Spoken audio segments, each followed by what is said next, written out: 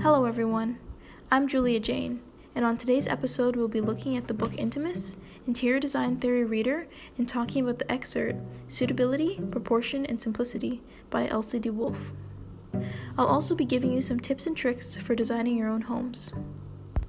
For those of you who don't know Elsie, she was a former American actress who became the first professional interior decorator in the 20th century.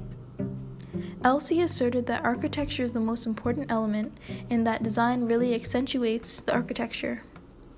In her essay, she emphasizes the need for suitability, proportion, and simplicity in the home. Elsie was mindful of the needs of the family throughout her design process. When creating room layouts, her first thought was placing lights where they'd be most convenient for those living there.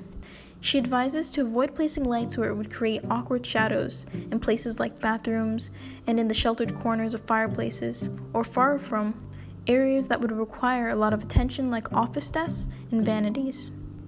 In regards to heating, she preferred the natural heat given off from sunlight and open fireplaces when possible.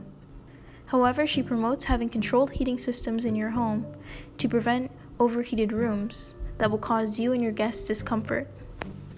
Here we have some work from Elsie I found online, where there is a seating room centered around a mirrored fireplace against a pink pastel wall, surrounded by mirrored panels and illuminated by a single standing floor lamp.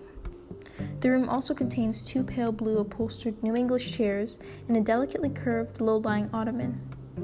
There is a large window dressed with pale blue drapes and a sheer lining that allows for natural light to enter the space. The repetition of pale blue and equally valued hues of pink create unity in this almost perfectly symmetrical room. Now, when designing your homes, try to avoid the mindset that rooms need to be restricted to a particular time period in order to maintain cohesion. Elsie states that this isn't the case at all. It is better to create beautiful, eclectic spaces through the integration of lines, fabrics, and finishes from a variety of styles, once the materials are appropriate though. Since most historical styles were originally developed for large houses like palaces, the spaciousness and symmetry needed for styles such as neoclassical and rococo are not easy to adapt to small houses that were designed for efficiency rather than effect. Previously, form was not always required to follow function, only tradition. And even in the hands of the most skillful architects, if there's not enough room, the spatial effect is lost to clutter and busy patterns. Wolfe's house and garden design features a versatile dining room with various period pieces. The space comprises of traditional furniture, mirrored walls with tropical motif etched into the glass, a jade stone tabletop on a distressed maple finish with turquoise leather upholstered dining chairs with a distressed maple finish. Wolfe accents the room with gold candlestick holders, a white lacquer centerpiece, and a gold clock on a red velvet tablecloth placed over a credenza. So apart, these pieces are very different in nature, but together, they somehow work. Her simplistic design does not overpower the beauty of the architecture. Instead, it allows it to decorate the room. Her claims are based on her experience working as a decorator, as well as her own ideas and personal tastes. Without being too technical, Elsie shows that she has a good understanding of the principles and elements of design necessary for creating balance and harmonious spaces. Wolfe is of the opinion that good taste acknowledges suitability, simplicity, and proportion. Good or bad proportion is not always easily detected, but acquired by training your eyes to perceive balance.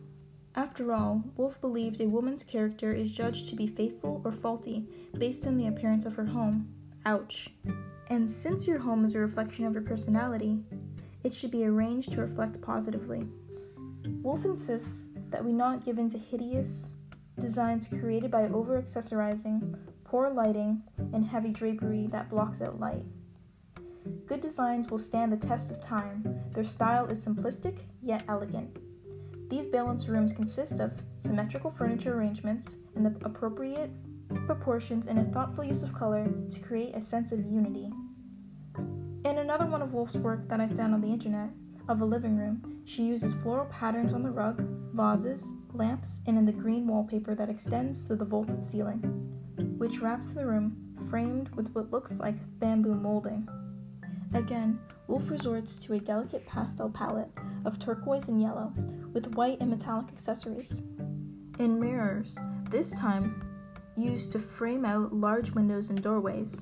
2 white quilted armchairs, arranged around the fireplace, facing one another, accompanied by large wrought iron side tables with floral arrangements of yellow pastel chrysanthemums. Antique mirrored coffee table, positioned comfortably between the seating. Noticeably and pleasant in the space is the combination of light from table lamps and sconces and floral and glass finishes, emanating their warm yellow glow, completing the perfect picture of both comfort and elegance. I want to encourage you to incorporate some of these techniques to create dynamic space with warmth and comfort.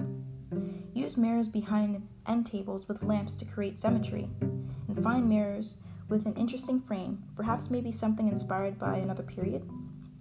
You can also use distressed side tables with finishes of wood or metal, or a console if you're working against a wall, in which case you would create symmetry by placing a table centrally. Mount the mirrors or mirror above the tables, and on top of the tables place your choice of either glass, lacquer, or metallic table lamps with soft yellow bulbs to create a warm ambience. This adds a touch of simple elegance, delicate lighting, and a charming effect. And that's all I have for you today. Always remember, less is more. Thank you for listening, and bye, sunshines!